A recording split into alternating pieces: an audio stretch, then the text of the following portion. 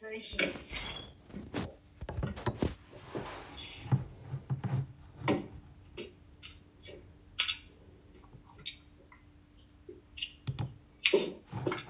Hey, how are you?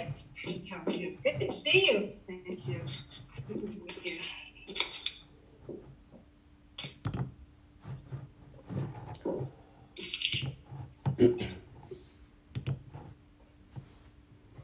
They were still a mass past the 10. But I think they were at the end, right? Let's see. We don't have Carlos. I don't see Carlos. Hey, Carlos, there you are. Laura. Good to see you. Hi. Hello, everybody.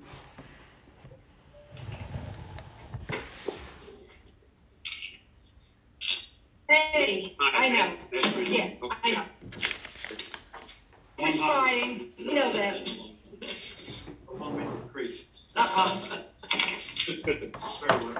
Who was it, do you know? Waddell from Pleasantville. He used to be in Tuckahoe, I think. Paul Waddell is his name. I don't really know. Yeah. You know? What's his name? Paul Waddell from Pleasantville. He's new. He's the administrator there, but he was in Tuckahoe for a long time. That's how he was introduced. I have to go sign.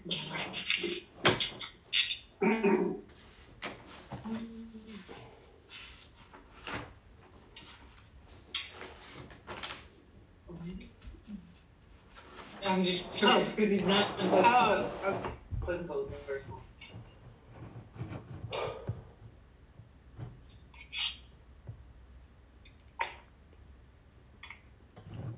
So I hope you all got notes.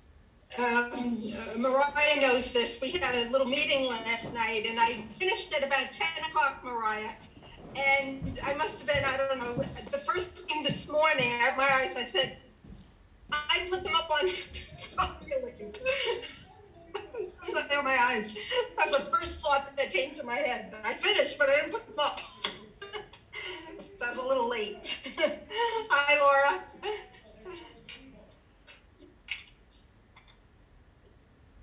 I proved to you I am human.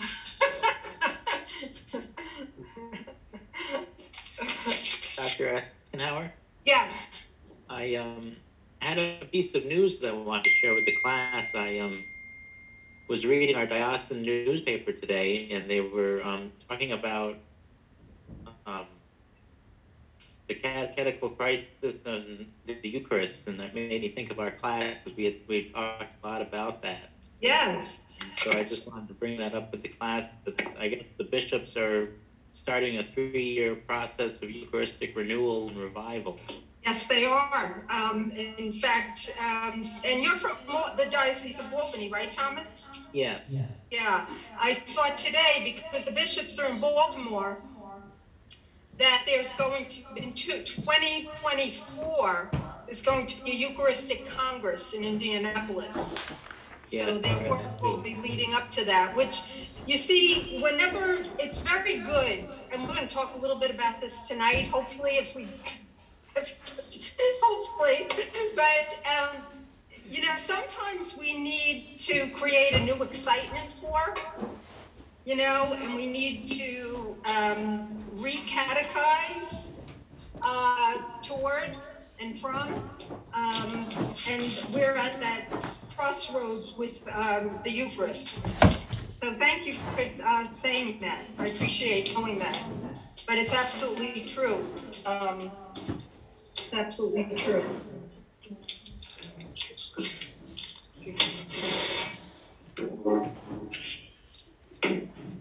All right, Harrison, Mariah,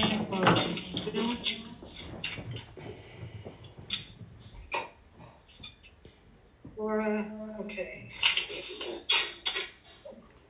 Hi, Govinda. How are you? Good. All right. All right, so you guys are going to give me 10 minutes if I'm running slow. That's all right. Again, I know where you were. It's all right. Hey, here he is in person.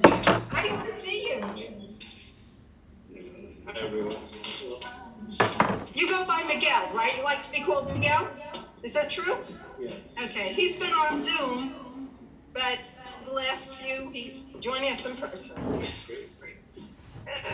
Nothing like the real thing, right?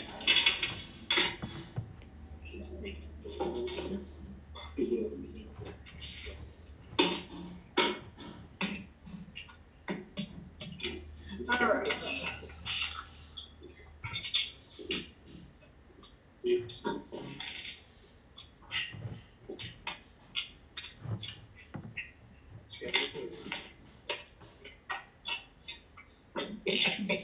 Yeah, everyone is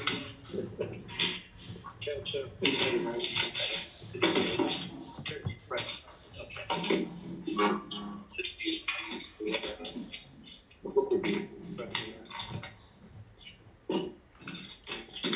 The first thing I'm going to do to start tonight, before we get into tonight's notes, I just want to go back a little bit, hopefully not to belabor it, but I just want to go back to last week and just point out just a couple of things that I didn't really emphasize last week that I think are important to bring to your attention. And maybe when you read the general instruction, you might have,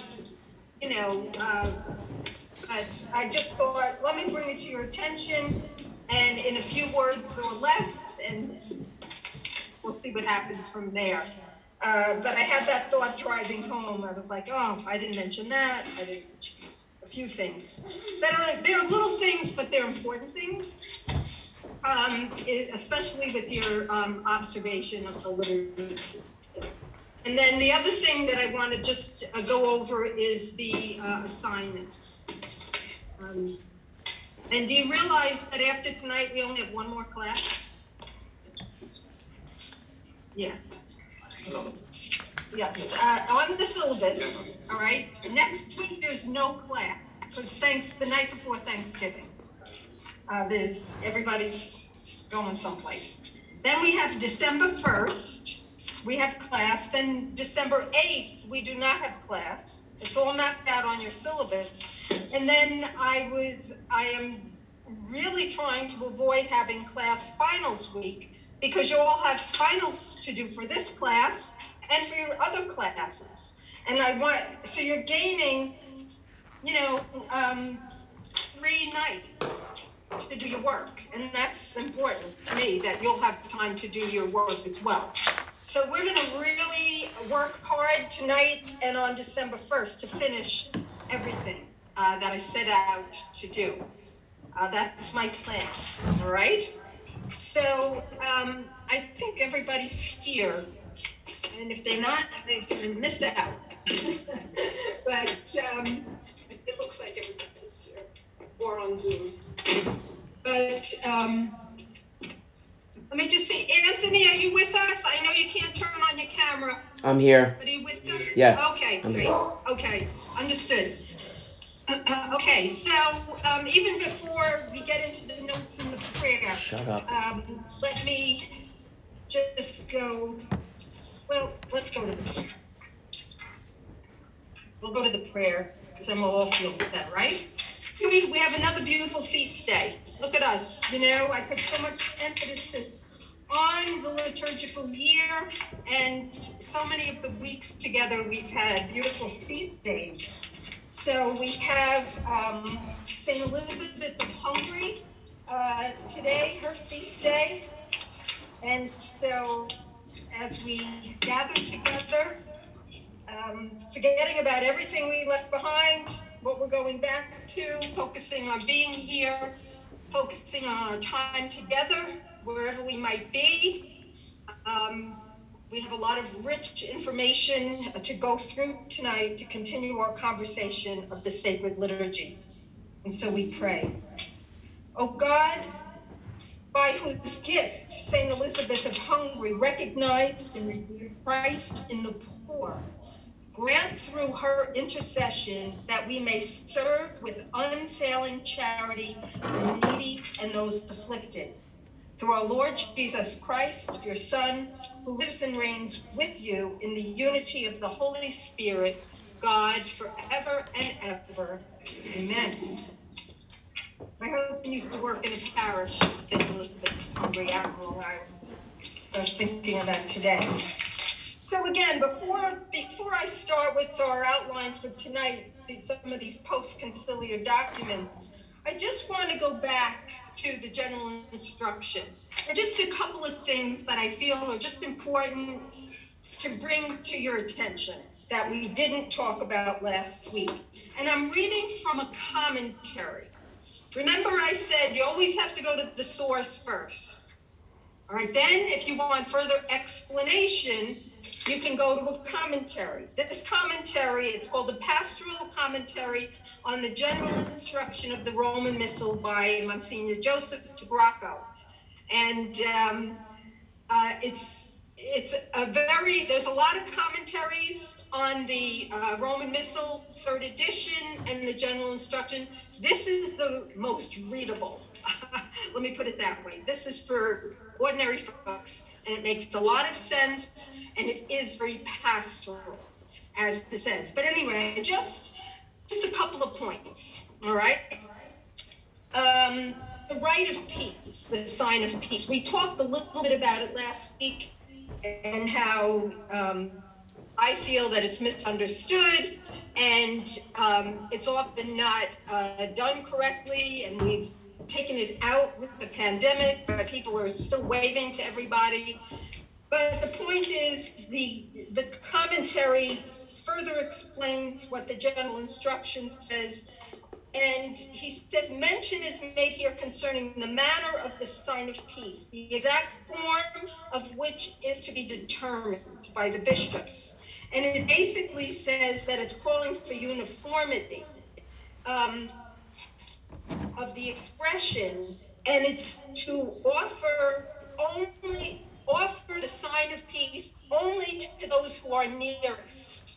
I made the point last week, but I want to reiterate it, that it's the person next to you on either side, that's it. And that it has a really rich meaning, that it's more than a high five or a peace. It's not that, it's Christ's peace. And that's right before we're receiving communion. It's almost like a moment of reconciliation, for us. So I just wanted to reiterate that with you again. The other thing I wanted to mention is, let me go to the page, about communion. And this is, remember, we're talking the ideal in this class. And the ideal doesn't always happen. But basically, the commentary on the general instruction would tell us that the assembly is supposed to be receiving communion only from a host that are consecrated at that Mass. Observe that. And I can guarantee 99% of you are not going to see that. Right? Unless there's a concerted effort in a parish that at a particular Sunday Mass, they're not going to those in reserve in the tabernacle. I used to work for a priest who's now a bishop that was adamant with the liturgy committee that we've got to make this work in our parish, and figured out. And for the time he was with us, we did.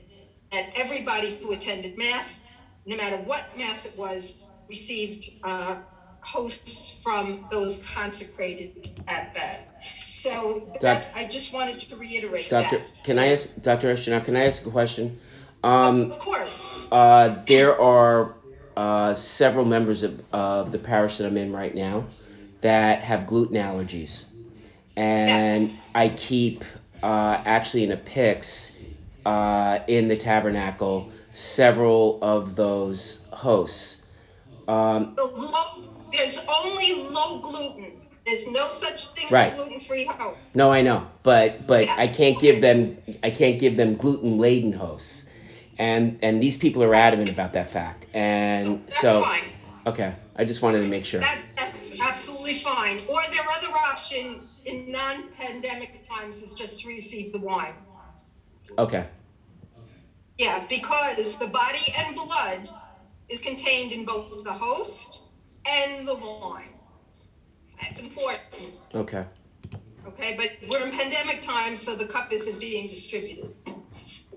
To follow back the question before about the sign of peace, is there any standard they want us to do it correctly in? We're supposed to look the person next to us. Nearest right. you. But, do we say something? Do we go like this? It's a handshake or a kiss. It depends what your relationship with the person next to you is. But peace be with you. And that's it. That's it. Okay. That's it. That's it. Dr. Eisenhower? Yeah. Sorry, real quick, what page was that? The one where you consecrated only at Mass? Yeah, in the commentary? Yeah. Page 71. Thank you. Good. Okay, I guess you have it. Dr. Gabby's an avid. Can you just Yes. give me the name of that book again? The one that Yeah, it's on the bibliography. The author is DeGrocco, DeGrocco, Joseph. A pastoral commentary on the general instruction of the Roman Missal. Okay, thank you. Okay? Yeah, but I'm positive it's on your bibliography. All right. The other thing is the communion chant or the communion hymn is supposed to, this is on page, if you have the commentary or if you just want to make a note, page 72, is to begin while the priest is receiving the sacrament. I've seen so many different things, but as the priest is receiving the sacrament, the hymn is supposed to start because it's one action. The priest's receiving of Holy Communion isn't separate from our receiving, and that's why that instruction is there. If there's music, obviously, that it begins during the priest as he's receiving. And the commentary says its beginning is not to be delayed until the priest and ministers go out to the assembly. You see? Okay, so that it's the priest receiving extraordinary ministers of Holy Communion, and then the music begins when the assembly is coming up. I mean, this is right from the general instruction. And I've seen it, and again, I just want you to all know the right way. Okay? For that to happen, what do they then suggest for the music people? Ministers, to receive? Right. Well, it depends on the parish. Sometimes, for example, my husband is a church organist. He's up in the choir loft. Sometimes the deacon or an extraordinary minister brings it up to him. Or sometimes, let's say if choir is there and it's prolonged, after Mass is over, he goes down and the deacon will give him communion. So it's just kind of working it out logistically. With them. Yeah. And the other thing is, I guess the organist, it's more difficult, but, if there's technically supposed to be congregational singing during the reception of communion. So the choir, if there's a choir, could go down and receive or from wherever they are. And then if perhaps there's something that they're singing after, in that Thanksgiving period. But it has to be worked out logistically. But sometimes my husband receives communion when Mass is over. He goes down to the sacristy and the deacon or priest who's there gives him communion. But it's just something they worked out. Or different, through the years, that different directors of music have requested different things. Yeah. Because the thing is, it's a type, but you don't want to be distracted while you're receiving and just like be playing the organ and like, okay, amen. You know what I mean? It's, so different parishes do different things, but it's just a logistical thing. But that's what the directory says. The other thing, if you wanted, which we mentioned, I don't have to belabor that whole idea of the prayer after communion and where the announcements go. That's on page 75 in this commentary, that it reiterates it, that the announcements come after the prayer after communion, because that prayer after communion concludes the communion rite that started with the Our Father. But far too many, with all due respect, pre-celebrants think of it as the concluding prayer to Mass. and it's not. It's the prayer that concludes the concluding rite. So it may sound like a little thing, but it's not. It's important. And then because the announcements are not part of the communion rite. That's the point. This is important regarding the reception of communion. And again, if you want to jot it down from the commentary, it's on page 119 and following. It gives some specifics for the reception of Holy Communion by the assembly.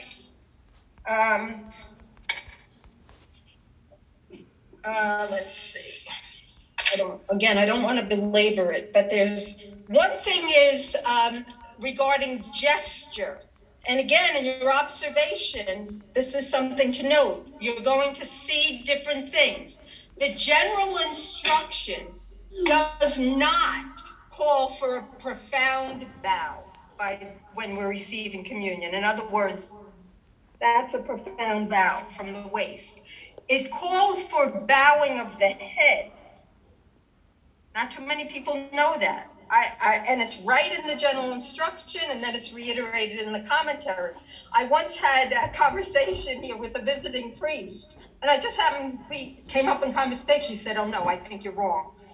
And I was like, I went right and checked my book, but I wasn't wrong. I'm like, no, check it out. It's in the general instruction. So, we do again. And the purpose of gestures is about unity, And again, poor catechesis leads to all different things. But yes. Prior to the pandemic, I've been to the parishes and they all do it different. As far as is this set in the germ? Yes. When the extraordinary ministers of Holy Communion step up in the sanctuary, do they have to wait for the priest to consume? The extraordinary ministers of Holy Communion? Right. When they lay people, I've seen them go, I've seen some priests make them wait till the priest receives, and the other one's like, come on up. So does it mention in there when they're supposed to go? I can't be certain of exactly where it is, but it's in the guidelines in the liturgical section of our Archdiocesan website, because in some parishes that I used to work in, they had extraordinary ministers of Holy Communion go up during the Lamb of God, and that's not appropriate. Okay. Yeah, it's after that. Yeah. And they'd be up there then for the sign of peace and all that. That's not appropriate. So it is in all liturgical guidelines for our diocese. That I know, because that is an issue. And so again, you're going to see different things. So I would say look it up in here. I can't put my hand on it, but that's a good question. Maybe we'll look during the break. All right. So does that make sense about the gesture during communion? It used to be really easy when I used to prepare children for First Holy Communion. I just used to say, so they remember, bow your head when you're saying amen. The body of Christ, amen. Or on the tongue, whatever. It does give you that option on the tongue or in the hand. On the tongue is normative. The hand, receiving in the hand is an indult, right? But receiving in the hand goes back to ancient times. So it's a matter of preference for the recipient. And also the posture in the United States is standing for Holy Communion. But it also says if somebody chooses to kneel, nobody should reprimand them. Just let them. But nobody should force a person to kneel. That should be an option. But the posture in the United States is standing. Okay? And all that's in here. I'm just trying to reiterate. Then the most important thing I wanted to actually read to you from here, and I brought it up last week, but I want you to hear it from somebody other than me, right?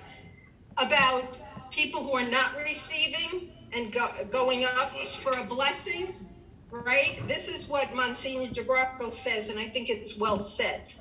Finally, it may be appropriate to say a word here about the practice of people who are not going to receive Holy Communion, coming forward to receive a blessing. There is no foundation for the practice in the dioceses of the United States, and priests should not encourage this practice. The communion procession procession is not a time when everybody should come forward to get something. The procession, this is what I was alluding to last week, the procession has the specific meaning of giving action within the fourfold Eucharistic actions of taking, blessing, breaking, giving. It is the faithful coming forward to now partake of the gifts that they themselves have offered that have been transformed. And it is the outward sign that completes the inward participation in the sacrifice. It is a misguided sense of hospitality to try to turn this moment into something else so that all feel included. In addition, it should be kept in mind that everyone will receive a blessing a few moments after communion in the final blessing at Mass. That makes perfect sense, doesn't it? But we see it, as we said last week. I guess he doesn't want the extra 20 minutes of Holy Communion blessing people with their arms folded. Absolutely not. What page is that? I'm sorry, 120 to 121 in the commentary. That's important. Okay, one issue that comes up, and particularly for these guys that are kind of ahead of them about becoming, deacons, when somebody comes up for communion and they have not been attending Mass, you haven't seen them in months, and everything else, they have not met, as far as the requirements are concerned, they haven't been going to Mass. Okay. What about giving them communion? You have to. You cannot refuse. That's what I've been told. But there's no basis for not doing that. You cannot. If anybody comes up, you cannot refuse them. Would you tell them afterwards that? It would depend on your relationship with the person. If you know the person, or if the pastor knows the person, you could bring it to the attention. I had an exact thing happen in a parish that I worked in. We had a man who was Presbyterian, married to a Catholic, and came to Mass with her, and he received communion every Sunday. And the pastor got to know him, and once he just brought him in and talked to him. But the Presbyterian guy didn't understand it, because it would be the opposite, all right? But our understanding of receiving communion is different. So, the guy said, well, how do I become Catholic? And God love him, he became Catholic. And he was an elder in the Presbyterian church. And he received to full communion. But you can't refuse anybody if they come up. Okay, because that's come up. There was a question that came up where a pastor did not want to give someone communion because they were very much of a pro-choice. Oh God, no. I mean, how many people do we need to alienate? I mean, that's just wrong. Can't do it, even Pope Francis and the president, right? Sure, Pope Francis and President Biden. Yeah, so we can't. So many other things that we don't know what people do or don't do. Exactly, it's not for us to say. You're absolutely right. And the way it was explained to me, it is Jesus. He can choose to come in and get out as he wills. If he thinks that I'm not worthy, he might as well leave. He is Jesus. It's the disposition that we're in is going to make a difference in the idea of being open to the graces. Not that grace is something we earn, but what will happen with those graces in us will make a difference. But there are so many things, and another way to look at it is this is a sacrament that can transform us. And I think we need to pray that people's hearts will be transformed. I really do, Paul. But not to go off the topic. No, I know. The difficult thing, with respect to saying, I never see this person in church, we can't judge people. You don't know. They can go to different churches. Exactly. But you cannot judge. But I think the issue becomes that we know that if we decide to receive communion unworthily, subject to mortal sin, we're bringing condemnation upon ourselves. It's sacrilegious. Exactly. So therefore, to me, it's not as simple as everything. The priest or the bishop has to make a determination. If I do know for a fact, am I participating in allowing this unworthy reception of communion, or do I just let it go? I think it's really complicated. It is, you're right, very right, Paul. It is more, it's not black and white. It's really not, and we really have to, my answer to everything, it's like Padre Pio says, it's this, pray, it's that, pray. You know what I mean? It's like prayer for the whole church, for people, that their hearts are transformed, and the Eucharist can do that. It can. And so it's true. We never know. I'm sure, because I go to different churches and people must see me like once a month in one church and say, whoa, where's she been? Because I go to three different churches on a Sunday, and so who knows what people are saying about me. There's a funny story. My son and his girlfriend came to Mass with me on Sunday. And when we went up to receive, I was ready to say to them, you guys haven't been going to church, you can't go receive. I didn't. We go out to breakfast afterwards. Mm-hmm. Turns out they've been going to church at her parish. There you go. I was like, oh, I'm glad I didn't say it. I never say a word to I have 3 grown children. I never say a word. They're grown-ups. If they ask me, I'll tell them, but I never say a word. That's one thing I vowed working for the church, that I would be really patient with my children. And if they ask me, I'm really happy to tell them.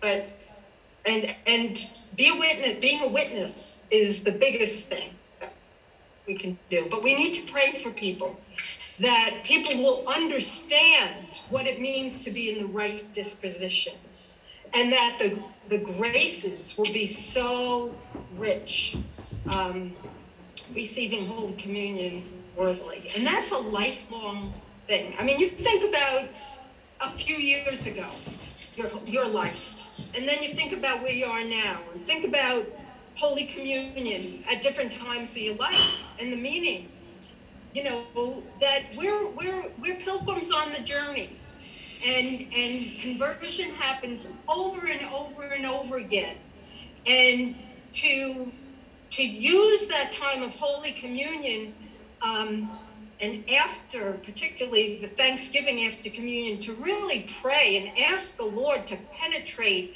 your mind, your heart, your soul, your body, everything, is just such a powerful thing. And it's a lifelong process. And the best we can do is, where we have opportunities in parishes, schools, whatever the case may be, is to talk about it, and not make a judgment, not condemn or whatever, but just to say it. It's like that. I told you the story of the lady who said, I never went to Mass and you never judged me, and now I go to Mass every day. You never know. Just a subtle thing. Somebody might say, I didn't know that. I didn't know it. And it came up, say, at the best places in parishes at parent meetings. When people come for first sacraments, baptism of their children is a prime opportunity just to talk about, well, what does this mean to you? And why are you bringing your child for baptism? And just, and because you might know that half of them sitting in front of you never stepped foot in a church. But it's an opportunity to give them a nice experience, and to think about why they're there, why perhaps maybe they should be coming to church. You never know. You never know. But for our purposes here in this class, I want you to know the ideals and what is the right thing, both according to what the document says, but also pastorally. How do we deal with this on a pastoral level? Because the worst thing I think to do is to totally turn somebody off, that they walk away. We don't want that. We want to transform hearts. We want to touch hearts in whatever way that we can. All right, does that make sense? Well, Dr. Ashenau, I want to ask you a quick question about distribution of communion on the mouth after intinction. I was reading that on number 287, that it says that you can get the body of Christ, and you could dip it in the blood, and then you could distribute it to people. Is that allowed? Is that allowed, like in the U.S. or in the Bronx, New York? It depends on the diocese. In the Diocese of Rockville Center, to the best of my knowledge, it still is that you can't do it. Oh, okay. Okay? So it depends on the diocese. What about over there where you are, like in New York City? In New York, we don't do it in New York, do we? The priests are doing it with the pandemic. Instead of drinking from the cup, they're doing it by tincture, but not to the assembly. Okay. So it would depend. I mean, it is one way to distribute, but again, it goes by diocesan guidelines. Okay, that's a good observation. Thank you. I've seen the deacons do it when they don't want to take the cup after the priest right. Yeah. precious blood. Yeah. Right. Yeah. And particularly during this time. Yes. Deacons as well. Yeah. Good. All right. So we're going to move on. Let me tell you here. This is what I hope to do tonight. And we can do this because we're not going to go into depth on any of these things. All right. I want to introduce you to two documents, post-conciliar. You don't have to read them. All I want you to know is they exist and a little bit about what they say, because I want you to, as graduate students of theology, future priests, future deacons, future lay ministers, whatever the case may be, I want you to just be aware, because this is where we go for answers to questions. We go to documents, right? I want to look at Built of Living Stones, Art, Architecture, and Worship, and then Sing to the Lord, Music and Divine Worship.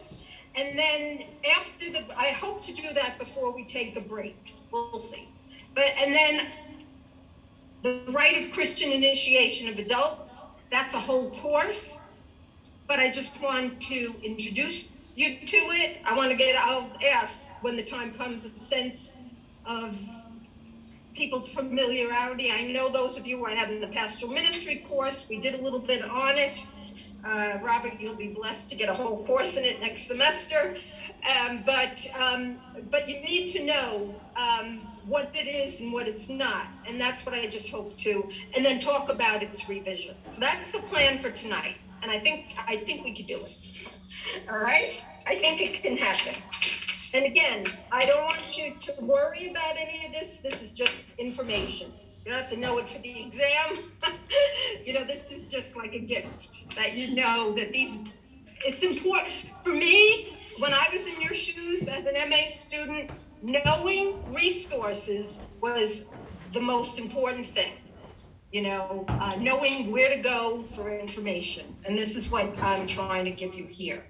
So the first one, Built of Living Stones, Art, Architecture, and Worship. This is from 2000.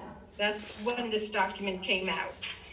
And the subtitle of this document is Guidelines of the United States Conference of Catholic Bishops. And I bring this to your attention because it says guidelines.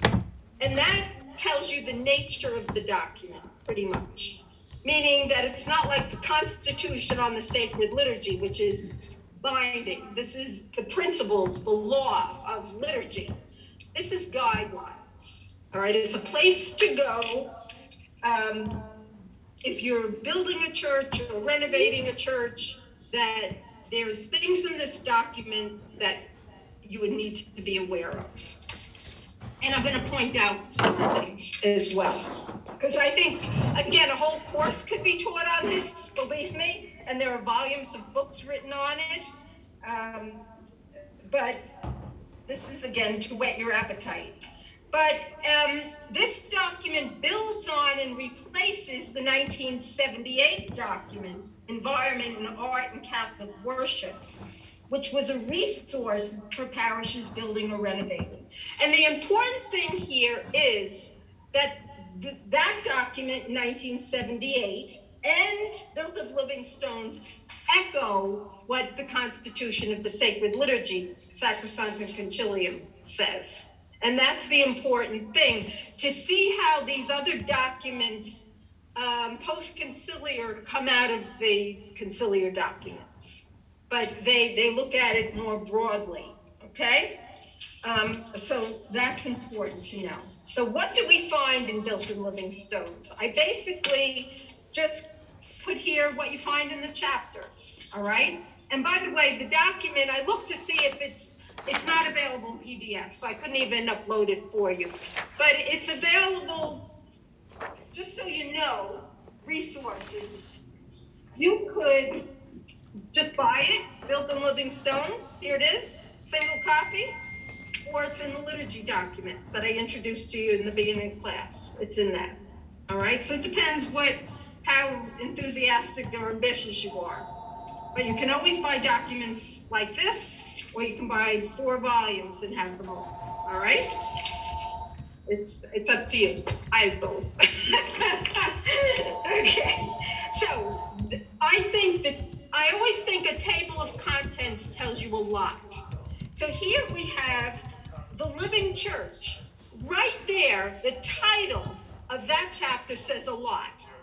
You know, we're not a dead church, we're a living church. It's about people, it's about us. So it takes you through that explanation. Chapter 2, the church building, all right, and the sacred rites celebrated there. So you see how it's not just talking about a building and how you build it or how you renovate it. It also, when you're doing that, you have to understand what's going to happen in that building, right? So it's really integrating, you know, brick and mortar with, well, what do we do there? All right. Then the work of our hands, art and artists assisting the church, right? Art, as we know, is so important. Remember that whole thing we talked about engaging your imagination?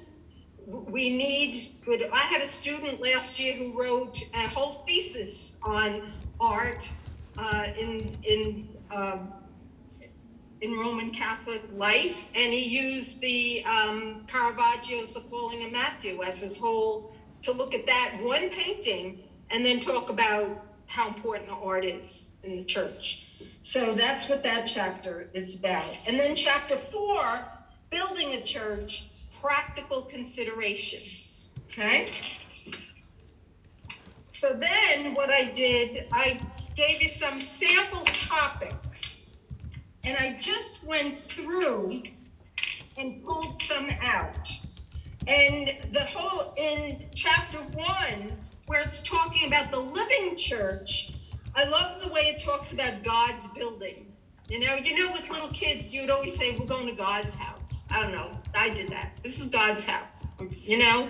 And I think that's a beautiful image as well. The church building, okay?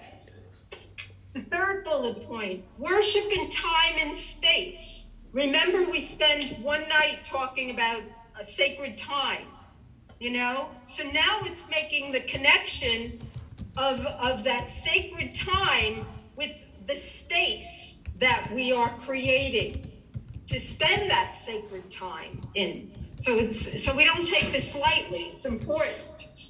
And then Christ's presence in sign and symbol. How do we communicate through the art and environment that Christ is present here? That's important, okay? And we'll go into this a little deeper, but not too much. And then it talks about liturgical principles for building or renovating a church. So let's say if your church was undertaking a project of renovation, okay? There's a lot of education has to happen. And I lived through this in the first parish I worked in on Long Island, that we would, a major renovation, prepared the parish for years with experts in the field of art and environment and Catholic worship coming in and giving workshops, you know, for the whole parish. A lot of education that went into it, that it was a whole renewal for the parish. That I'll never forget the moment that we had the mass, because while the church was being renovated and closed, we were having mass in the parish center, which is like an auditorium. And so that was like months and months and months. And then we had a weeknight mass where the church was going to be opened for the first time. Nobody but the pastor even saw it when it was finished. And we started the mass. And this, remember, is after a lot of education, all right, about this. Education and renewal of a parish. We started mass in the parish center, and then we processed over to the church, up the stairs into the main entrance. And I will never forget, as long as I live, and this had to be like 1984. That's a long time ago. When the door of the church opened, I remember my reaction was, because it was so amazingly beautiful. You see? But it wasn't just about that moment. It was about so many things that happened before. So it was a whole renewal. But my point of that is, before a renovation or even a building of a church is done, you have to know the liturgical principles, because you have to know how it should be built, how it should be arranged, etc. This is what this document talks about. All right? Really important. It's not just like a random thing, in other words. Well, that'll look nice. You know, it's based, how we renovate or build a church is based on the liturgical principles of the church. So then again, some sample topics in chapter 2. How about this? In a document on art and environment, we're going to talk about the Eucharist, because that's going to be celebrated there, right? And this is going to bring you back to our earlier classes, I think. The building, the place for the liturgical assembly. Remember that from the early centuries? How important the liturgical assembly was, right? So the building itself is the place for the liturgical assembly gathered as one body of Christ. That's a profound statement right there. It talks about the congregations area, and it talks about the sanctuary area.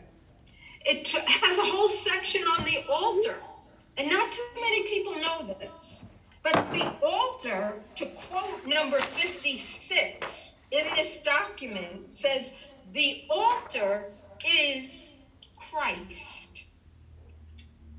Not too many people know that, because in the beginning of, after the Second Vatican Council, when they were moving tabernacles to chapels, people did not understand that the center, and I'm all for tabernacles, believe me, but people didn't understand that the altar is the center, the focus in the worship space. Because as the document says, the altar is Christ.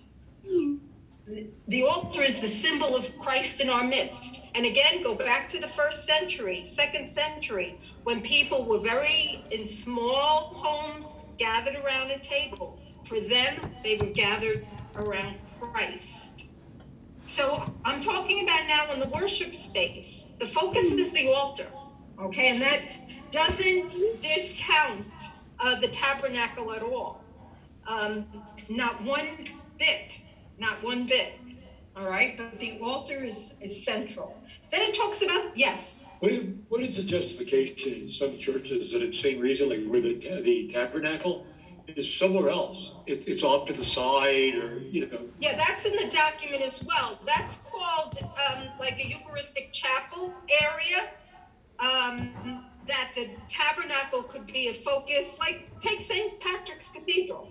You have to go like around and, right? Yep. There are several churches that were built after the Second Vatican Council that have Eucharistic chapels that are not in the main section. But there's been a movement now, because people don't understand this, to move tabernacles back to, you know, but it should not distract from the altar as well. Every church I go to right now has moved it back. I don't have a problem with it, but I think the issue is that people don't understand the value of the altar. Dr. Eichner? Yes. I have a question. Yeah. When you are bowing, you're bowing to the altar, right? You're not bowing to the tabernacle. No. When you go behind the altar, people, like when they're going, like the sacristan is going to go fix something, and he goes behind the altar, he's looking at the tabernacle and the cross, and he bows. Technically, you genuflect in front of the tabernacle. You bow, a profound bow, in front of the altar. Okay, so if you go in front of the tabernacle, your profound bow to the tabernacle, not to the altar. No. Not to the altar, genuflect. You genuflect to the tabernacle. Yes. Yeah. But in our parish, the altar's in the front. Right. And it has space for you to walk in front of it. It also has space for you to walk behind it. So if you're, like, let's say I'm doing an afternoon mass, right, and I'm being the altar server. Yeah. And I'm now on the other side of the altar. Yep. And I'm passing behind the priest. Yeah. What am I supposed to do at that point? I have the tabernacle You're not gonna genuflect because the focus is on the altar. Okay. So do I bow to the altar? Okay. Focus is on the altar. But if nothing's happening at Mass and I'm walking past in that backside, I should be genuflecting to the tabernacle. Correct. Okay. Yeah, it's right. the general rule. Yes. Thank you. Yeah. Dr. Reschenauer, can I just ask another question? I was under the impression that during Mass, that you weren't to genuflect, you were to bow. So if what she's saying is walking behind the altar and you're in front of the tabernacle, it's a bow, not a genuflect, because Mass is actually going on. Said. Okay. Yes, because the focus during Mass is on the altar. Got it. Okay. I read somewhere last year that every Catholic church, when the architect lays out to design a church, the first focus is the altar, and the church is built around the altar because that's the main. That's without the altar. The altar is the focus of the worship space. That's absolutely correct. Yeah. And so there's a section in this document on that and what kind of material it should be, etc. So, it's all there. All right? This is good. This is really good. And then the ambo talks about the ambo. Remember, I think it was, I forget, last week maybe, we talked about that we call it an ambo, not a pulpit. And who remembers what an ambo, what it means, the word? Anybody remember ambo? Table of the word. Table of the word. Scripture became very important after the Second Vatican Council. It wasn't that important to us, So the place where we're proclaiming the word from becomes important. And again, there's a section on what an ambo should look like. It shouldn't be like that. You know what I mean? It should be more substantial and distinctly different from, let's say, a lectern where the cantor leads the singing from, or announcements are made from. It should be distinctly different. It should be beautiful, but it doesn't overpower the altar. So you have the table of the Eucharist and the table of the Word, but get used to the language and use it. Ambo. This is what the word of the general instruction, the documents, that it's called. Okay? And then it talks about the chair for the priest celebrant as well. All right? So again, I just am trying to introduce to you, maybe whet your appetite that you want to look at this document. I mean, I think that it's very formative, as you'll see in a few minutes. Continuing with some topics, it talks about the baptistry. Where should the baptismal font go? Well, it takes you through a theology of baptism. Baptism welcomes us into the church, right? When the renovation that I talked about in this church that I worked in, they moved the baptismal font. It was the original from the church. It's the second oldest church in the Diocese of Rockville Centre, second oldest parish. So they had the original baptismal font that had been moved up in the sacristy. They moved it to the center aisle toward the main entrance. Notice I'm not calling it the back door. It's the main entrance. There's difference there. So welcome into the church. When you walked in, it was right there. Think of a funeral. When they would bring the body in and the priest would bless the body, it was from that baptismal font. That was so profound that they could do that. Now the church, that was years ago. It's been recently renovated, and I think they moved it in a different spot, which really disappointed me, but whatever. But you see, if you look at a theology of baptism, it helps you to understand, well, where should it be? There's another church, St. Elizabeth of Hungary out on Long Island, that was renovated at one point, but it's a new church built, I think, right before the Second Vatican Council, but they have it situated that for the people, there's one way in, but there's several exits. And they have a baptismal pool that when you walk in that main entrance, it smacks you in the face. It's right there, that you can't avoid it. And that's the holy water fountain. Basically, it's not just a little thing at the door. You are putting your hand week after week in that baptismal font, reminding you of your baptism that brought you into the church. Very profound. They knew what they were doing in that renovation. They understood baptism. So there's a whole section on here. And then it talks about reservation of the Eucharist, location of the tabernacle. There's a whole section in here. Then the chapel of reservation, which when Rob asked the question, a lot of churches have that, and that's where the tabernacle is. And then versus the tabernacle and the sanctuary, which is also appropriate, but how should it be placed? Okay. Then, interestingly enough, there's a whole section about Holy Week and the Triduum. You know, these are our highest holy days that need to be celebrated in this space. So what do we need to take into consideration? So they bring up the altar of reposition for Holy Thursday. You know, where are you going to take it from the main space? Do you have a place to go, right? And sometimes it is just over there. Sometimes it's very profoundly if it's in a whole other space, but it talks about that.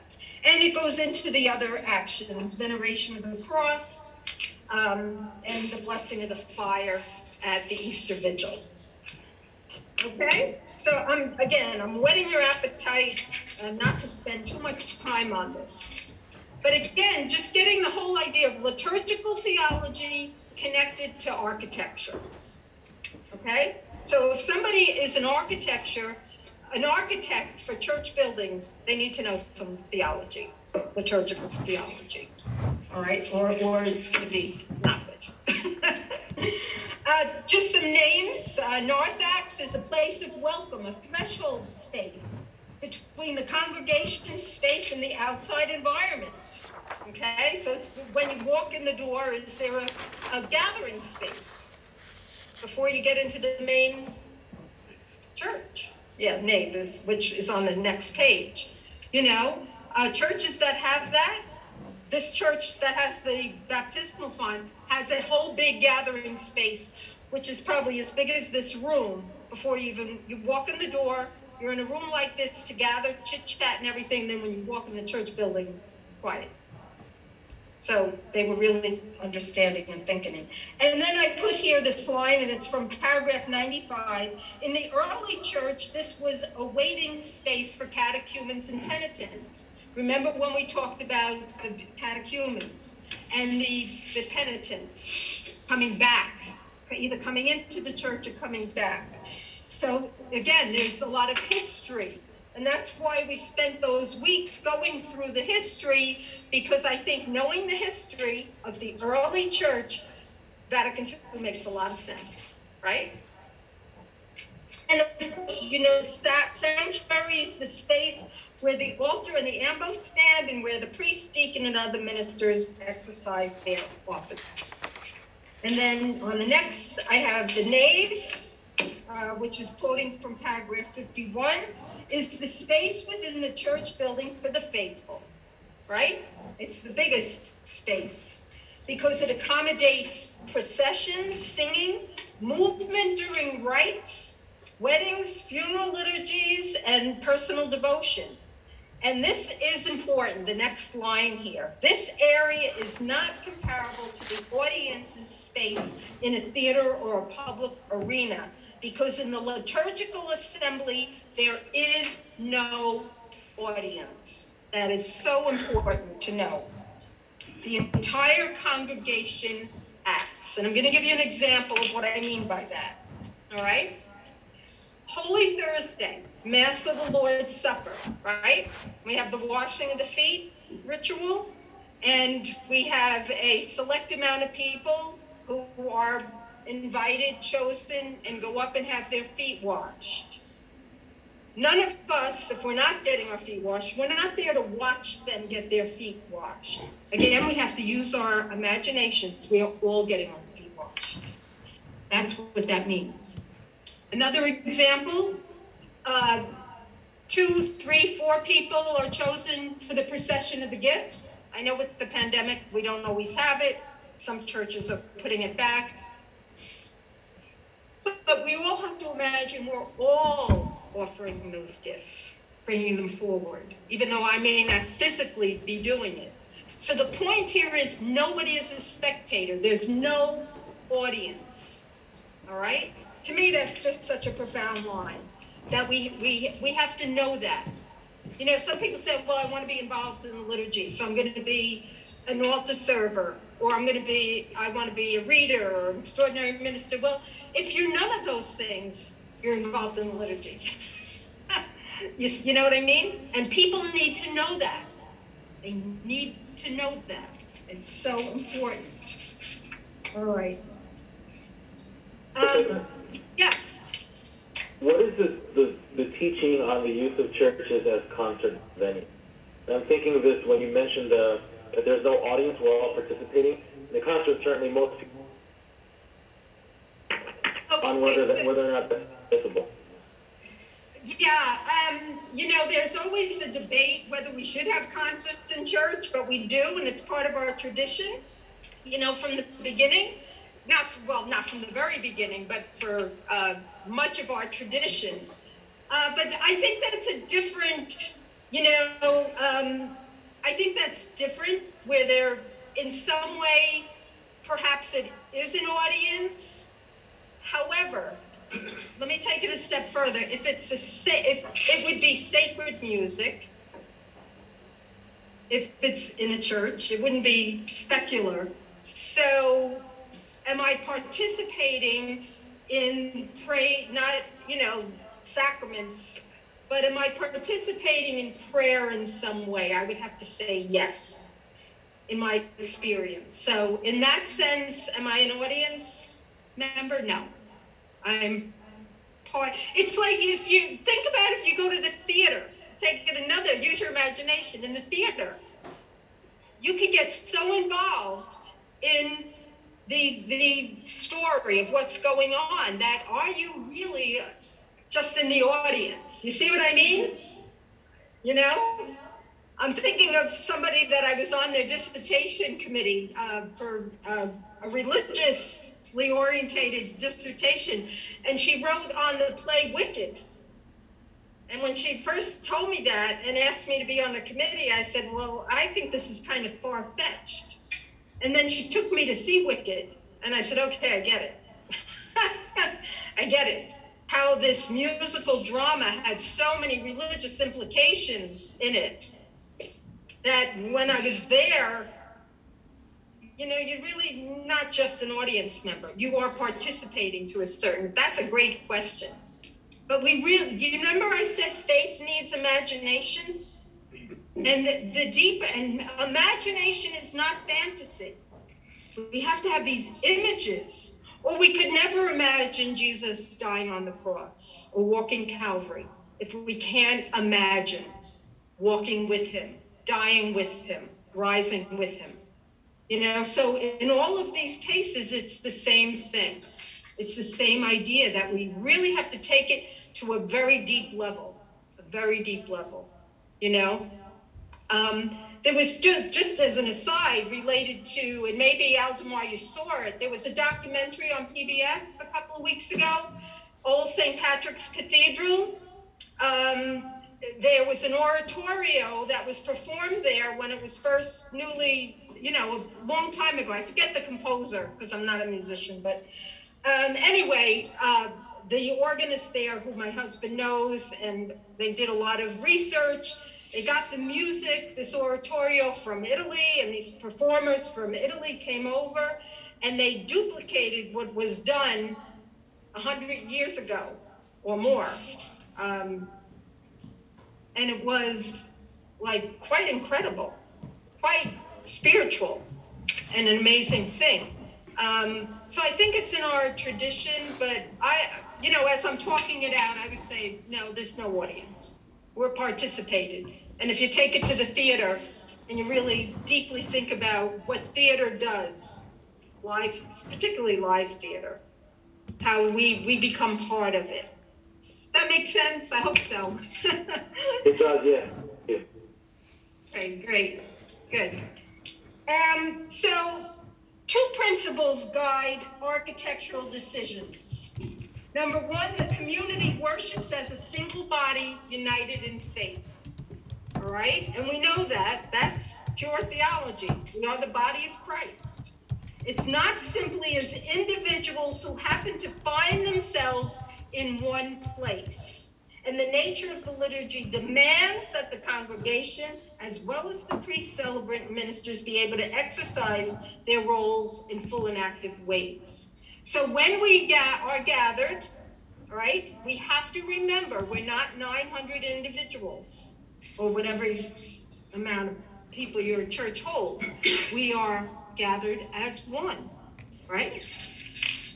So, and then the second principle, the priest, celebrant, ministers together with the congregation form the liturgical assembly. So in other words, we're one. We're not this, it's not separated, okay? When the church is gathered for worship. So, the building of living stones tells us this. I think this is me speaking kind of now, all right? The church building nourishes the faithful through design, beauty, color, seating arrangements, furnishings, and vesture, right?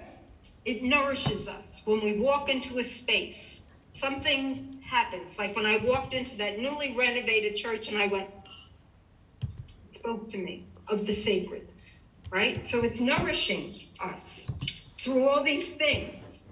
So therefore, the character of the worship environment is or should be formative, right? This is why we care so much, and we have a whole document about what it all should look like. The worship environment affirms and supports holy actions, evokes images of hospitality, and creates a sense of who we are as the baptized, right? This is why we need to care. It's like stewardship is caring about. Look at this seminary building. I know some of you have never been here, but the care, the stewardship of the people that care for this building, who clean it, who repair it. So it's here for 125 years. That'll be here for another 125 years. And that's the way we need to care for our worship spaces, that they will be there. I joined a parish that I support with my stewardship because it's the parish where my son and daughter-in-law bring their 2 children, and I want that church to be there for them. You see? That's stewardship. Okay? And that's important. But anyway, the worship environment can teach us so many things. It reiterates that full active participation of the assembly is to be considered when building or renovating a church, right? Environment speaks of the sacred and helps communicate an experience of reverence, wonder, and awe, as did the church that I walked into way back in 1983 or 4.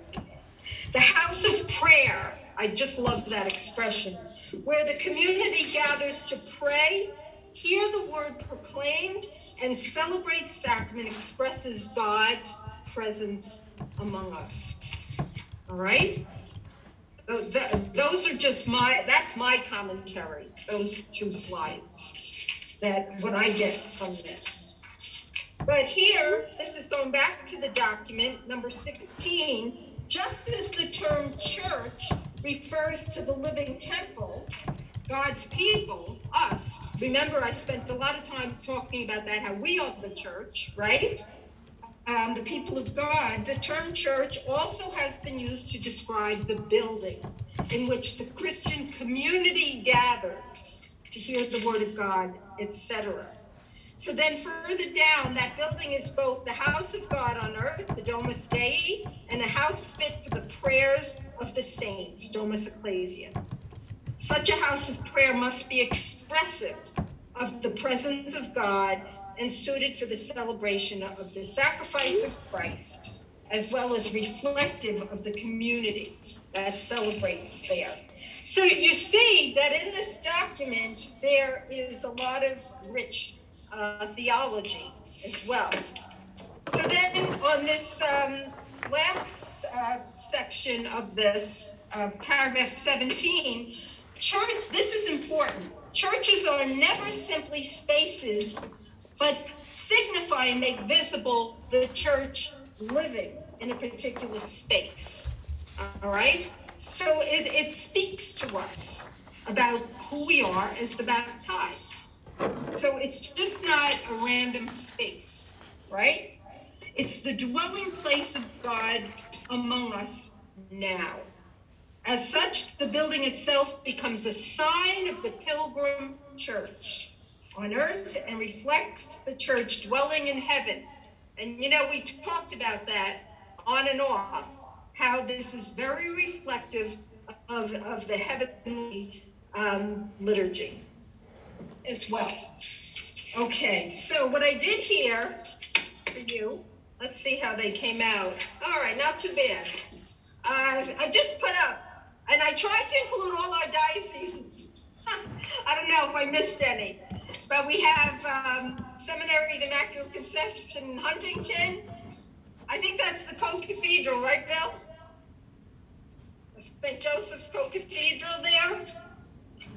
Yes, it is. Yeah. Yes, it is. So we have Brooklyn, right? There we have our own St. Joseph's chapel here at the seminary. And then this is one of my favorite. This is a close-up of in the Seminary of the Immaculate Conception. That's the Reredas in the back. That to me is a very powerful image of Jesus on the cross. So that close-up. Here on the left, I guess your left, that's a little church in Glen Cove, St. Rocco's, built as an Italian national church. It's got a lot of stuff in it, but it's quite quaint and beautiful, decorated for Christmas. And then we have the Vatican, all right, St. Peter's. So just trying to show you some different things. St. Patrick's Cathedral.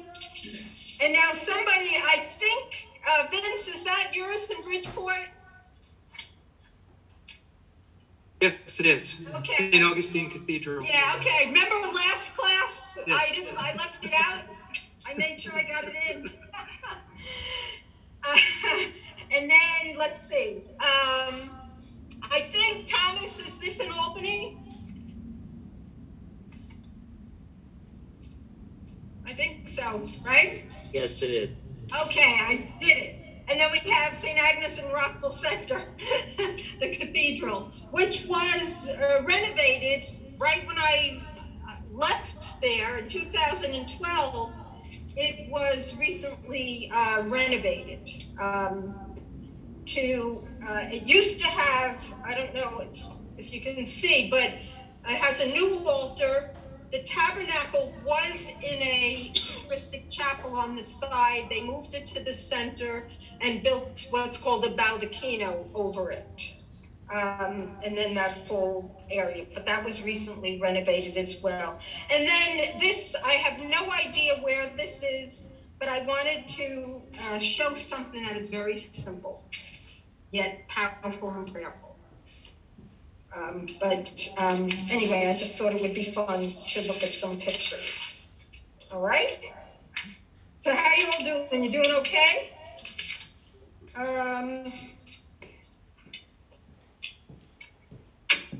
Can we wait for a break? A few more minutes? All right. Because I think I can, this part, I'm not going to go that into such depth. Sing to the Lord. I want you to just get some key principles from it. All right. This is a document that obviously is written for musicians, pastoral musicians. However, I maintain that you don't have to be a musician to get the full impact of the document. So just some background, there were two earlier documents. Sing to the Lord is 2007. Music in Catholic Worship first came out in 1972. And I remember going to, I think I told you once, I went to probably 50 workshops. I was newly married at the time, and my husband was on the music commission in Brooklyn and had to give workshops. And you know, when those of you who are married, you're newly married, you do everything together. So I went to all these workshops on music and Catholic worship, you know, so I knew a lot about it. But anyway, 1972, slightly revised in 83, slightly. And then the interesting thing is there's a document called Liturgical Music Today from 1982. And I actually found it. I had it at home in the older volumes of the liturgy documents. But this wasn't meant to exist on its own. It was a companion to music in Catholic worship. And they created this companion to be used alongside of it because there were so many developments in the liturgy after the first years of the Second Vatican Council. So now Sing to the Lord is a revision now of music in Catholic worship. And I think the interesting thing here that struck me as I was researching this, it struck me that you have music in Catholic worship, right? The first document. And now we have music in divine worship. See? To me, it speaks volumes. It's just like broader to me. But anyway, just in a nutshell, this is designed to provide direction to those preparing for the celebration of the sacred liturgy, according to the current liturgical books in the ordinary form, not the extraordinary form. That's our next class when we talk about that. But this is meant for the ordinary form. So very interestingly and quickly, the contents. If you look at the table of contents, why we sing, right? The church of prayer. Singing is praying. Singing is praying. The music of Catholic worship, preparing music for Catholic worship, the musical structure of Catholic worship. So those are the titles of the contents that you find in this document. And it incorporates directives from the general instruction and other ritual books. But something to keep in mind, and I'll bring it up on a further slide, it's not this general instruction, it's the one before it. This one is revised with Roman Missal 3rd edition. So this document from 2007 is not reflective of this, and I'll give you an example of what I mean. But it still works for general liturgical principles, all right? It has insights from Scripture, the Catechism of the Catholic Church, and Vatican statements. So again, it's talking about pastoral music, but it is reflective of liturgical theology, okay? It provides an overview of the integral role of music in the liturgy. This is important because technically we sing the liturgy. Music is just not window dressing. It's meant to be there. We're meant to sing the liturgy, okay? And I love this. This is from right up front, paragraph 2. It's just a beautiful sentiment. A cry from deep within our being. Music is a way for God to lead us to the realm of higher things. As St. Augustine says, singing is for the one who loves. Music is therefore a sign of God's love for us and our love for him.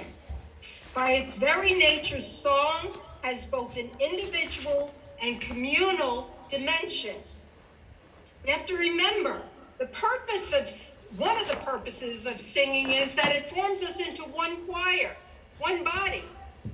That's important. That's why we sing an entrance chant or an entrance hymn. It forms us. It creates that we're not 900 individuals. We're one voice in song, right?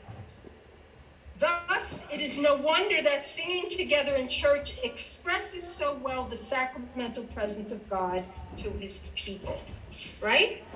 I had an interesting, when I worked in a parish years and years ago, and we were doing the rites of initiation, I remember once I said to the pastor, when we were preparing, there are very powerful prayers in one particular ritual. And I said, Father John, do you think maybe you could chant these or sing them? And he said, no. I said, okay, I just thought I'd throw it out there.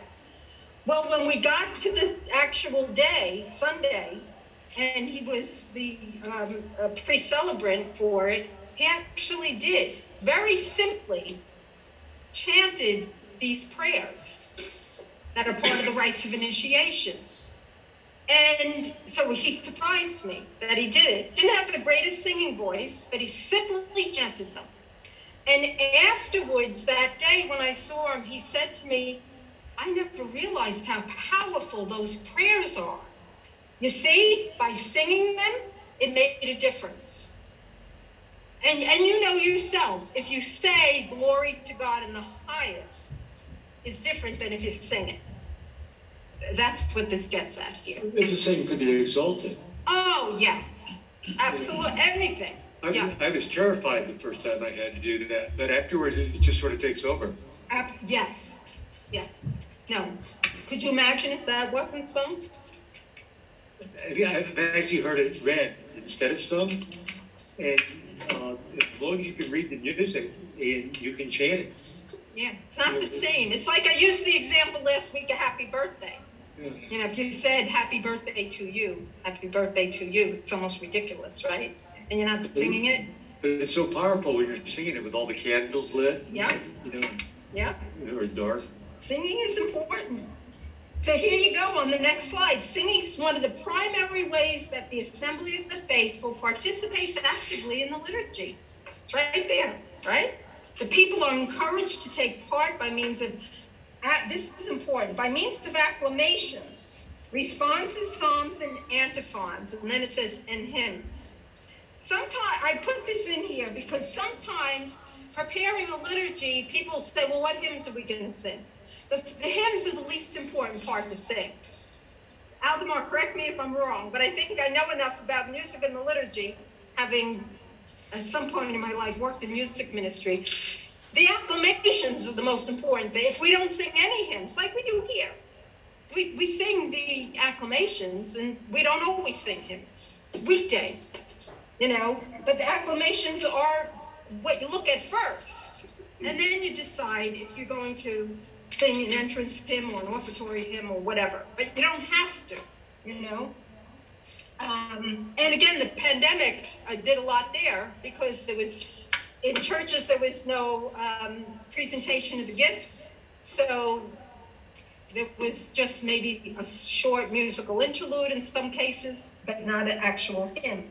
There were no collections, at least in Rockville Center, being taken up.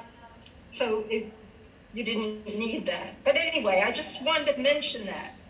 But the assembly sings, the musical formation of the assembly must be continually concerned in order to foster full, conscious, and active participation. In other words, this is a point of education. People need to understand understand why we sing.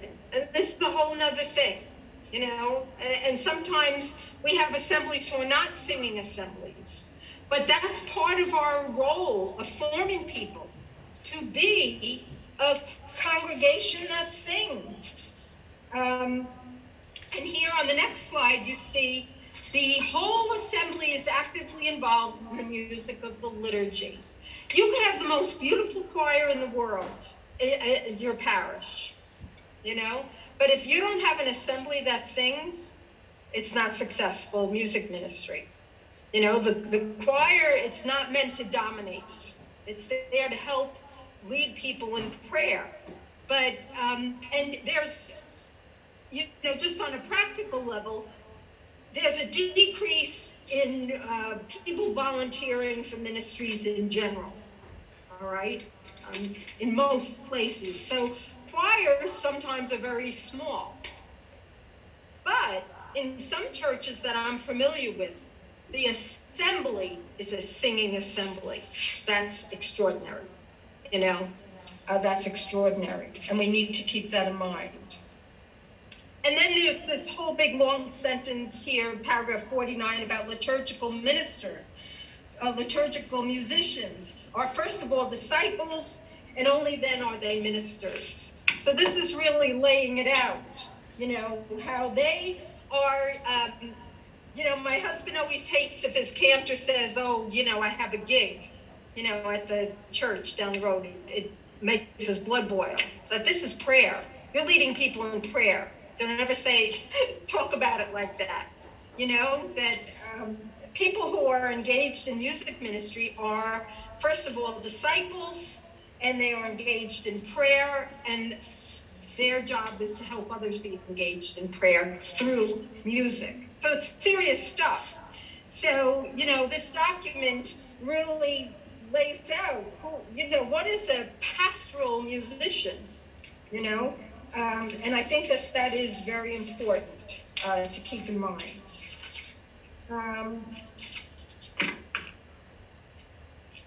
So the next two, yeah, I'm just going to go through this, then we'll take a break, and then I'll talk about the RCIA. But paragraph 72, and then on the next slide, 74. This really goes back to the question that Paul asked a few weeks ago about Latin, right? In the music, in the acclamations and stuff, remember? But first of all, 72, I'll just summarize, it talks about Gregorian chant, all right? And remember, this document is a revision of Music in Catholic Worship from 1970, what was it, 72? So it's showing us here that even though in a lot of our places we moved to contemporary music in the 70s and 80s, the documents never said to throw away our traditional music. It never said that. But here, it reiterates for us, Gregorian chant should be given pride of place in liturgical services. And then what I wanted you to really see is the next one that talks about the faithful being able to sing parts of the ordinary of the Mass in Latin. In many, it's basically echoing what we talked about in Sacrosanctum Concilium a couple of weeks ago, paragraphs 54 and 116. So in other words, the document on the liturgy never said that we go entirely into the vernacular, even though in practice, in most places we did that. It never said to do that. So I think, and this goes with the question that was asked, that in the last 15, 20 years, we've seen in many parishes that the acclamations in different parts of the Mass are being sung in Latin because we're catching up to the documents and what they say. Does that make sense? I think so. And you know, that's why documents are so important. And that's why we bring it to your attention that you know this, right? So then to just conclude this section, I wanted to just point out that if you're looking at some of these documents that I just talked about, art and architecture, and sing to the Lord. Some of the language is not going to be consistent with the general instruction of the Roman Missal or the Roman Missal, because you can see the years they're prior to. So for an example, and you have to be aware of this, because if you're reading Sing to the Lord and you're going to see different language, so for example, penitential act versus act of penance, universal prayer versus prayer of the faithful.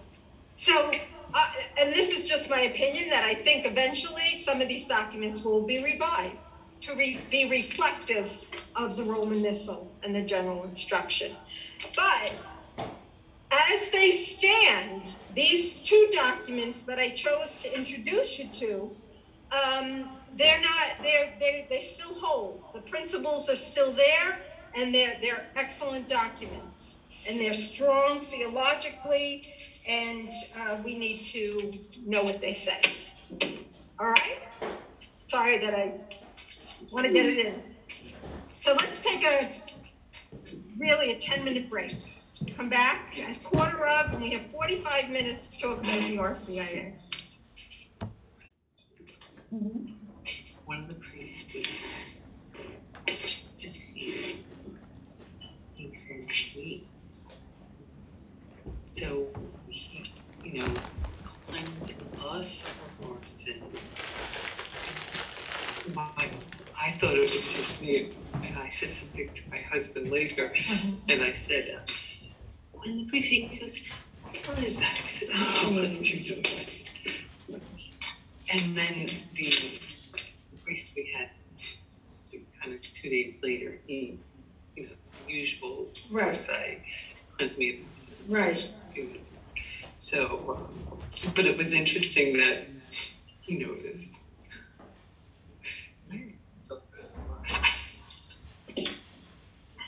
Yeah. See, they don't understand. They have to read that they don't have a right to change it. It's like, and when you hear it different, it strikes. It does. I know. And on one hand, it kind of hurts. No. Yeah. It's like, okay. But on the other hand, you're like, I can send you the website. I know. I really try not to, and just say, okay, it's prayer, but sometimes things. They're pretty short. I think. Yes. Sorry. I have another quick question with genuflecting. Yeah. When you enter the church right before I go into the pew, I genuflect. Is that correct? And then when I come out no, that's correct. If the tabernacle is in the main area, right in the middle. Okay. Yeah. All right. Yeah. That's fine. Absolutely. Send it to you. Yeah. It's like not turning your back, just reverence. And the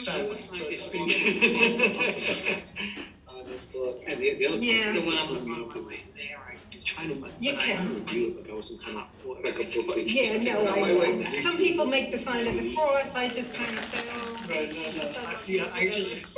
I kind of looked at it. And we used to keep, with the pandemic, we're keeping the doors open so people don't have to touch. Right. But we used to keep the doors shut. Someone that asked. But we're trying to avoid that touching of the handles. So to speak, and it really does cover it that way. Says it's working.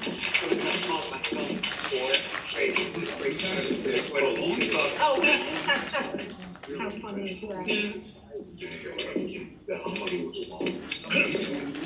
Years ago, when my wife and I were trained, It's a complete opposite. Right. It's kind of 12 minutes.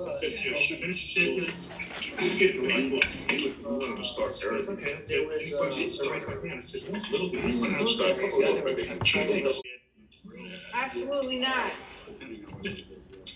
What about me? What's up, Doc? Without saying. What's up? Valdemar.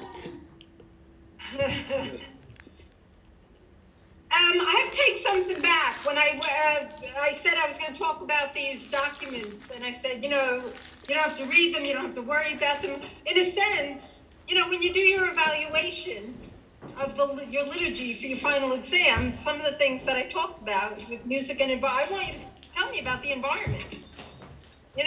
So I take it back. It's all helpful information. I hope you pay attention.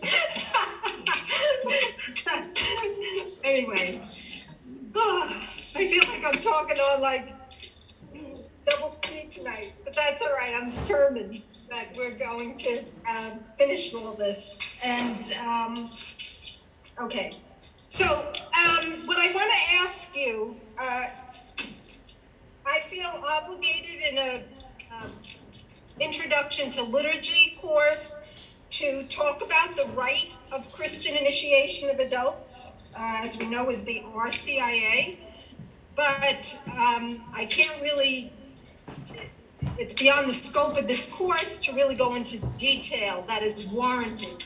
So let me just ask, first the people on the screen, have you at least heard of the RCIA? Yes. Let me see. So if you just give me a thumbs up if you've at least heard of it. Thumbs up. Okay. So I can say everybody's heard of it. That's good. And here I can assume everybody's heard of it at least. Yes. Okay. Great. Been teaching it. Okay. Good. Keep that thought. And I know, and I just want to let you all know, Rob has been traveling since 4 a.m. He's got to leave a little early. So when he gets up and walk out, it's not because he doesn't love us, but he has to get a train. Okay. So what I want to do here is very briefly, and I should be able to do it by 9:30, okay, unless I go on a tangent, and I'll try not to. Talk about what the RCIA is and what it is not. And I will tell you right off the bat, right now, I'll talk about the process more, but it is currently under revision. Remember I said since we have the third edition of the Roman Missal, and then after that, all of the rites of the church have to be revised. So marriage has been revised, the order of celebrating matrimony, the order of confirmation, the order of baptism of children. The rite of Christian initiation of adults is under revision. I have the revised copy here that went to Rome for approval. I'm going to talk about this process if we have time. And now this week, the bishops of the United States are voting on it in Baltimore. All right? And one of the things about the revision that I've been saying for over 30 years is the problem is not with the rite of Christian initiation of adults. The problem in our church has been with its implementation. And the bishops say that right in the introduction of this revised copy. All right, so that being said, I want to talk about what it is and more importantly, what it is not. All right, so first of all, it is a restored rite of the church. And I have highlighted restored. So we didn't invent it in the early 70s after the Second Vatican Council. And the Second Vatican Council actually called for the restoration of the catechumenate. All right. And we have the first Latin edition in 1972. And if you were to go to the three documents I have listed, Constitution on the Sacred Liturgy, it's paragraph 64 that calls for the restoration of what's called the catechumenate. We talked about it when we talked about the early church. The decree on the pastoral office of bishops in the church, paragraph 14, calls for the restored rite, and the decree on the church's missionary activity, also paragraph 14, calls for this rite of the church to be restored. So at the bottom of the slide, I have the decree from 1988 that from 1 September 1988, the use of the rite of Christian initiation of adults is mandatory in the dioceses of the United States of America. Sadly, some pastors think it's an option and they don't use it. So I want you all to know this is a mandatory rite of the church. Notice what I'm saying. A mandatory rite, R-I-T-E, of the church. Keep that in mind. So what is the RCIA? This resource, The Rites of Christian Initiation, Their Evolution and Interpretation by Maxwell Johnson. He teaches, or he taught at Notre Dame. He's a historian, church historian. He says this rite, notice that rite, R-I-T-E is in italics, actually a collection of liturgical rites directs that the Christian initiation of adults is to be carried out in accord within a ritual process involving 4 distinct periods of time, 3 primary liturgical steps correlated closely with each periods. All right, that's a lot to digest, and I'm going to break it open for you. What do you think is important here that I'm trying to get at? What is the RCIA? A rite. A rite. Okay. It's also referred to as the catechumenate. And Paul Turner, in the Hallelujah Highway, which I talked to you about earlier on in the class, this is the history of the catechumenate. He says the catechumenate is an apprenticeship life as a Christian. Remember, in the early church, if somebody wanted to become Christian, they went and they lived with the Christians.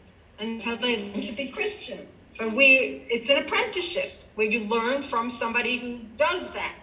Right? Catechumens turn from unbelief to belief, from darkness to light, from silence to song, and from life outside the community, participation in the body of Christ. Remember when we talked about that narthex, the place where the catechumens waited to come in. Okay? So here's a brief outline. I'm sorry that's so small. I don't know why it came out so small, but I'm going to belabor it, particularly because you're familiar with it, but this is an extended period of time. Most rites are prepared and then it happens, right? This rite of the church happens over a period of time, in some cases several years, all right? And what I've broken down for you is the period of evangelization, and then the next, with the arrow, is the ritual step. Acceptance into the order of catechumens. Then there's a period of the catechumenate, right? Then there's a ritual step, election or enrollment of names. Then there's the period of purification and enlightenment. Then there's the celebration of the sacraments of initiation. And then the period of post-baptismal catechesis. So if you were to look at this rite book that I have right here, that's what you would find in here. Okay, and again, this is just an introduction. Now, most importantly is the next slide, what it is not. Okay, and I don't want to pick on Rob, but when I said, are you familiar with it? He said, of course, I've been teaching it. Right? It's liturgy. That's right. Yeah. So this is really good. I love it. So the RCIA, this is what the bishops are saying. The problem has been with the implementation. It is misunderstood. This is why it's a mandatory course now for seminarians. All right? We had a curriculum review and we made sure we put it in. Because every time I do national conferences on this is my expertise. And I'd go to a national conference where they'd have these forum sessions, and all these people who are trained in this would say, but our priests don't understand it. And they'd all look at me like, what am I going to do about it? And now I'm so happy to say, we have a course. They have to take it. But anyway, so this is really important RCIA, and I hate even using the acronym. If you notice, I've been saying the Rite of Christian Initiation of Adults is not a catechetical program. But look at church bulletins. I do that for fun sometimes. Okay? What? It's not a program of adult faith formation for Catholics. I've seen that too. It is not a catch-up class for sacramental preparation for children. So, for example, in a parish, you have a 4th grader, hasn't received their first communion, put them in the RCIA. No, it's not the right thing, but it's being done. This is the problem with the implementation. And it is not an adult confirmation program. This is important, okay? I don't know what any of your experiences are with it, other than most people think it's a catechetical program. I teach RCIA. That makes no sense, but I hear it all the time. You don't teach RCIA. You're a catechist for the catechumenate, perhaps, but you don't teach RCIA. Okay? This is why I can teach it. One of my colleagues, God love me, said, "You teach a whole course on that?" I said, "I barely can do it in 14 weeks. Barely can get through it." So the church's vision for this rite, remember, it's a restored ritual process from the early church of how we welcome people into the Christian community. So the church has a vision that is seeped in the early church. Number one, that it is the official ritual for the initiation of adults into the church. In other words, it's mandatory, and there is no other way to initiate adults. And an adult, what's the definition of an adult in the church? 7. Anybody over the age of 7 years old. So this includes children of catechetical age. That language is in the rite itself, and it's the first document to use catechetical age. Okay? So this is the way we are supposed to initiate people into the church. The wonderful thing about it is that it's a liturgy, it's a rite, but it engages catechesis. In that period of the catechumenate, the second period on that list a few slides back, that's the period of catechesis.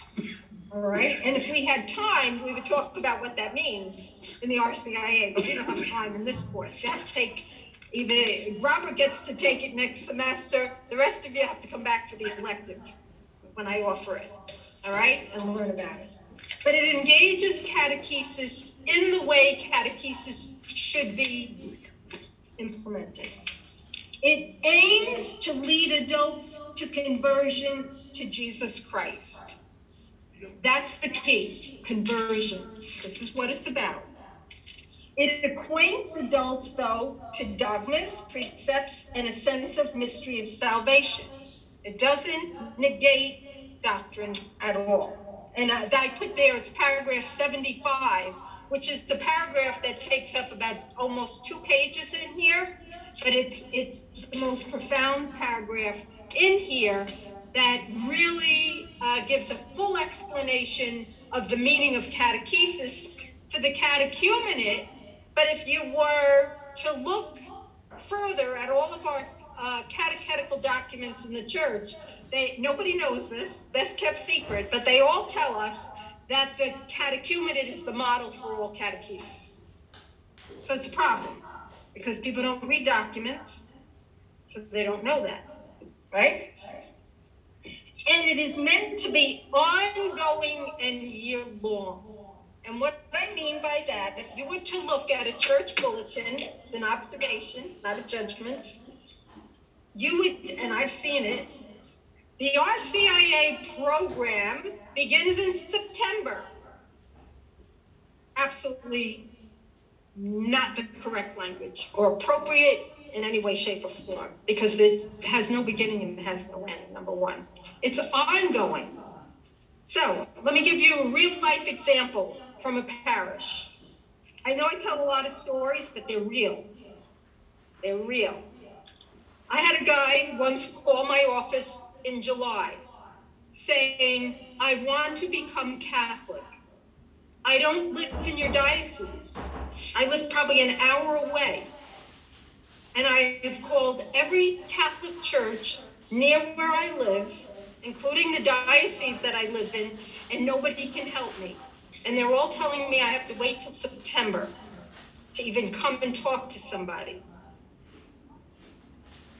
He called me because he called the diocese I worked for, and they said to call me. And he called me, and I saw him the next day in July. You see what I'm getting at here? It's not a program that starts in September. It starts when a person calls you up and says, I want to become Catholic. You have a place for them to come and just have a conversation at first. And then you deal with the rest. But you see that's what I mean by year-long ongoing. Right? I just wrote a book about this. I'm not here to sell books, but I just wrote a book about it. Actually, I have a quick question. Yes, please. Is it RCIA for like 16-year-olds and like 16-year-olds? Are they like qualified for that? If they are, I'm going to do a slide on who is it for. Let's go to the next slide. Great question. Who is the rite used for? Number one, it's broken up into two parts. And part one is the translation from the original Latin from 1972. For the unbaptized adults, which is anybody over the age of 7.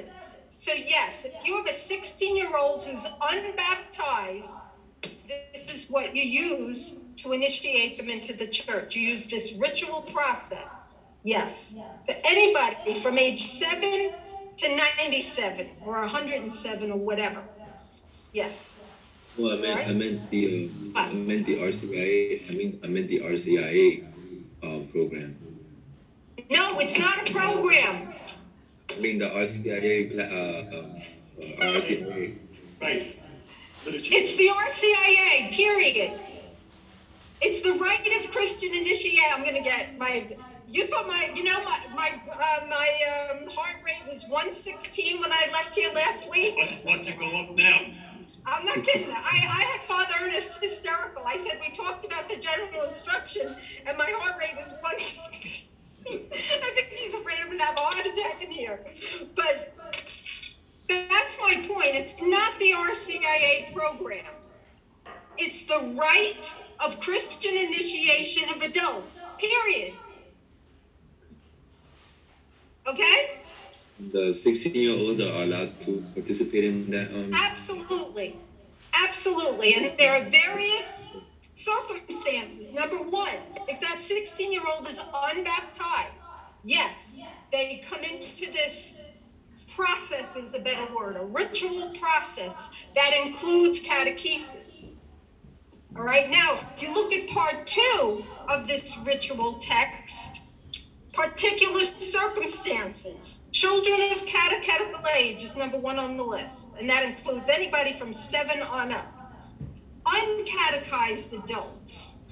And uncatechized means basically that you're baptized and that's it. Nothing else, okay? And then reception into the full communion of the Catholic Church. That means that somebody is validly baptized in another ecclesial community. And we recognize their baptism and we receive them into the full communion of the Catholic Church. Now, an important thing about these distinctions is, and again, there's not time to do it in a course like this, but when we have the full course, I go into detail that we don't treat the unbaptized and the validly baptized the same. That's an ecumenical issue. If somebody comes to us baptized in the Lutheran Church, we don't treat them like we would treat a catechumen who's unbaptized. We recognize their baptism and we respect it, and there are rites that go with that. And they generally do not need a lengthy period of time like the unbaptized do. Does that make sense? Because this is really an abridged version. And I just want you to be aware and to have a really basic understanding of what this is. That first and foremost, that this is a rite of the church. And you're going to see in a minute that it is, when the revision comes out, what do you think it's going to be called? The order. The order, exactly. The order of Christian initiation of adults. And I hope we never hear people call it the RCIA program. My blood pressure will go sky high. Make sure Father Ernest is there in case he has to give you last rites. So there are pastoral implications to this. A renewed encounter with God through liturgy. This is where catechesis and liturgy become married again, like they were in the early church. Remember, we talked about that, two sides of the same coin. This is the first ritual text that we have that marries liturgy and catechesis. And that's why the church tells us in other documents it's the model for everything we should do.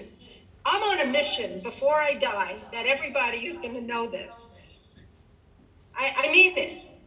I mean, I've done most of my writing research on this, that there's a deeper appreciation for the faith community because this is not done in private.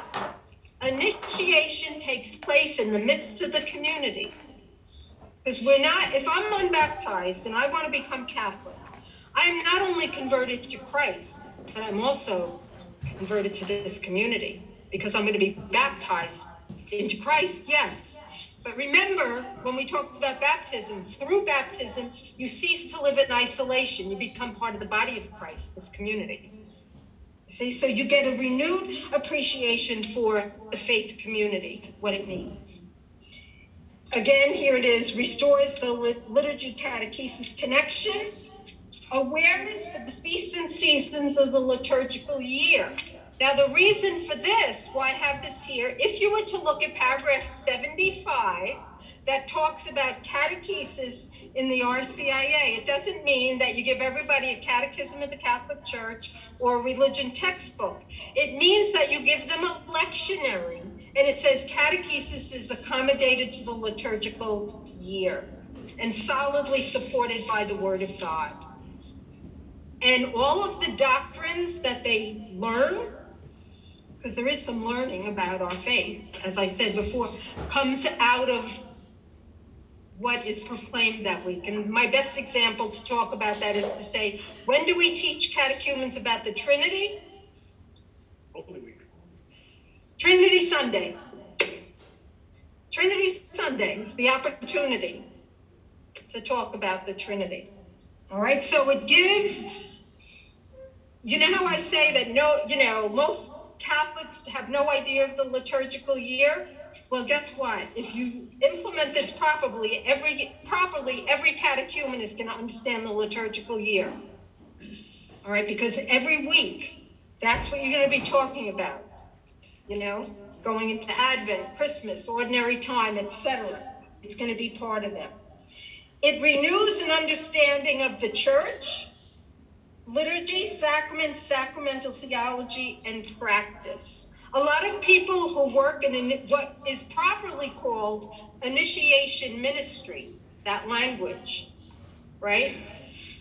Like, walk this journey with people, and they're like, I wish that I did this.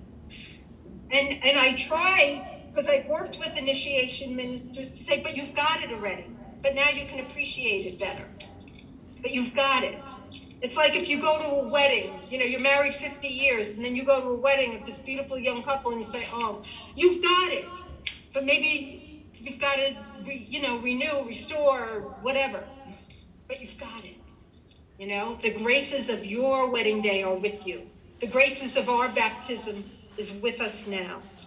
And this, walking and accompanying a person on this journey makes us understand our own baptism, confirmation, etc. better, right? Make sense? And this is beautiful. You see how I'm coming kind of full circle? It restores the order of the sacraments of initiation. Because if an unbaptized person is being fully initiated, they're baptized, and immediately 5 minutes later, they're confirmed, and then they come to the table and receive the Eucharist. So it restores that are what we talked about in the early church. So it restores the order. So unlike second graders that go for Holy Communion, they have to go to penance first. If they're unbaptized, they don't have to go to confession. Absolutely not. Yes, absolutely not. Because the sacrament of penance is not a sacrament of initiation. So the unbaptized person goes to confession sometime after they're fully initiated, whenever that might be. And that's why it's an ongoing process, because you're not going to just dismiss them and graduate them after the Easter Vigil. Well, baptism is the sins anyway. What's that? The baptism absolutely. Is the sins anyway. And then if we were to go in depth, they have their Lenten rituals that strengthen everything that is good in them and takes away anything that is weak in them as well. Yeah.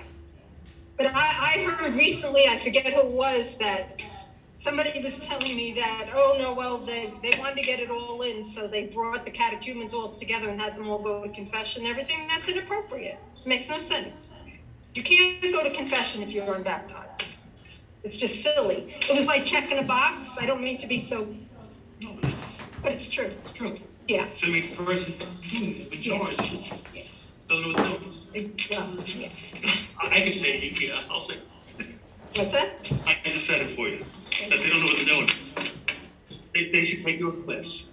Well, We'll read a book. Or both. Or both. This book that I wrote, The Role of the Coordinator of Christian Initiation, is like I used my class notes to write this book. This is for a person, just so you know. They asked me to write this a few years ago for the person that the pastor just says you're in charge, and they know nothing. So it's like really taking them through, and I say read these two side by side. So it's like a commentary with pastoral implications. But I had to write the book really quickly, and I was in a panic. I said, my class notes. There you have it.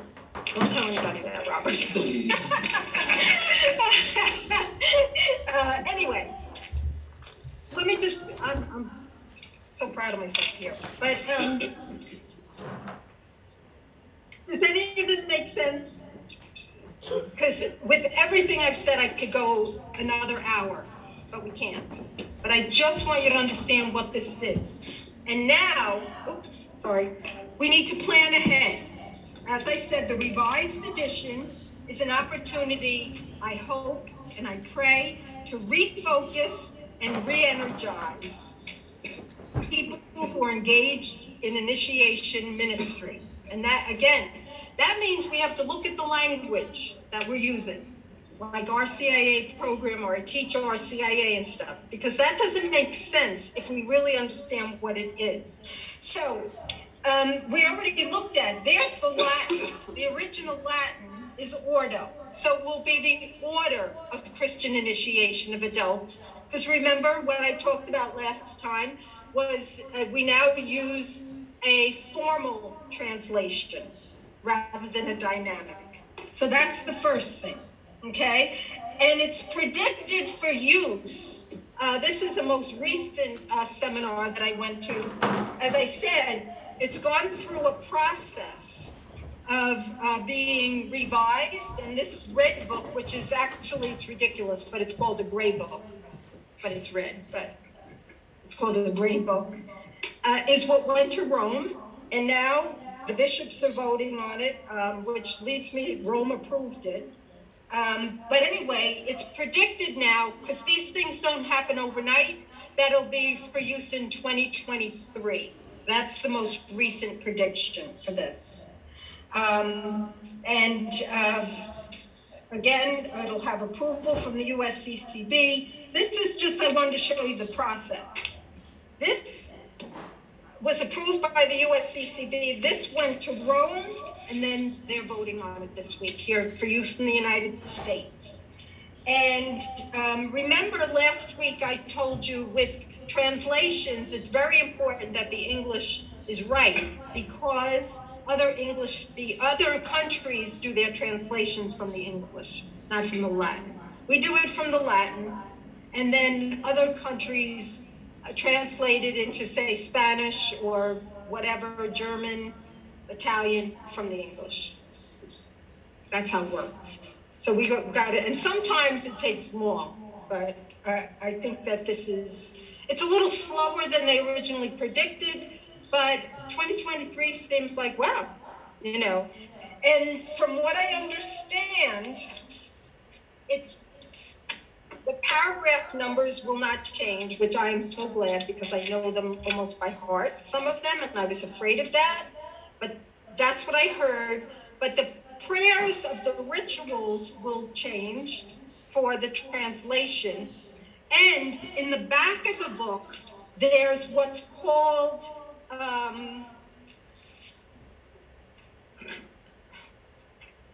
what is it called? I'm sorry. The national statutes. So in other words, it's what the bishop's commentary on specific paragraphs. And it's pretty redundant in some cases, or confusing. From what I understand, the national statutes have been rewritten. So basically, they're probably going to be voting on those national statutes, because I don't think they're going to have an issue with the translation. But other than that, we shouldn't see much change. But I think that's all that I'll say about it. But you have somewhat of an idea of proper understanding language, etc. Yes? We're good up in Zoom land? All right. What I want to do now is just review quickly the assignments. Because remember, next week, no class. Night before Thanksgiving, you'll be home fixing your turkeys or whatever you're going to do. Or studying for your tests. I don't know. Writing your book review. I don't know. And where I'm concerned, our class, this class, those of you for credit, all right, you have a book review, right? And the assignment originally was to write a book review on Ratzinger's The Spirit of the Liturgy. But I know I had said verbally that if you wanted to do a book review on a different book, you had to ask me. But nobody's come forward to ask me to review a different book. So I'm assuming you're all okay with The Spirit of the Liturgy. Okay, that's only if you're for credit, deacon candidates and MA students. We're all MA students, but deacon candidates for audit don't have to do the book review. But everybody does the final exam, which is the evaluation of the Eucharistic liturgy. We're good? You know what you're doing. So you have next week free. Then on December 1st, we're going to come back to class. That'll be our last class, because we caught up. Miracle. And we're going to do some pastoral issues of the liturgy that I want to specifically look at. And then we're going to look at the two documents, Summorum Pontificum, Benedict XVI, allowing the extraordinary form. And now we're going to look at Pope Francis's newest motu proprio, saying it's not a good idea. So I found a few commentaries, but we're basically going to be objective. We're going to look at it and try to come to some sense of what what Benedict XVI meant, and perhaps didn't really happen, what he meant. And Pope Francis is trying to avoid disunity. So we're going to look at it. And I have an article that was in our local Long Island paper that I was able to scan, and I'll put it up on the files for you. I'll put the 2 documents up there for you, and we'll have some, because you need to know about it. We need to try to understand what's going on in our church today. This is a real issue, a real potential problem. Yes, Carlos. About the norms from the Sacrosanctum Concilium. It's like a kind of a big document, but is it only like the you have to focus only on the parts that says like general norms A, B, C, D, E, only those? Like that would be enough? You mean for your evaluation? Yeah, like liturgy. Well, you have to, yeah, but you need to have a sense of the whole document, what it's telling you about the principles of liturgy. And then there are specific things, and then the general instruction of the Roman Missal is going to be more specific of what you need to be looking for. All right, so this assignment is telling me how well you understand how the Eucharistic liturgy should be celebrated according to Sacrosanctum Concilium and the general instruction. That's what this assignment tells me. All right? Yes. Do you have a page length on that one? Oh, not really. You have an essay in the book, in the thing. And the assignment, it's write an essay. Yeah. So, I don't want anything to go beyond 4 pages, please, in either of these. Try. I mean, a page here and there doesn't matter to me, but I don't need, I just be as succinct as possible as you can to get the message across. Does that make sense? Yeah. Mm-hmm. I don't say, oh, you have to have 10 pages. I just want you to do it, answer it, get the point across. Say it, get the point.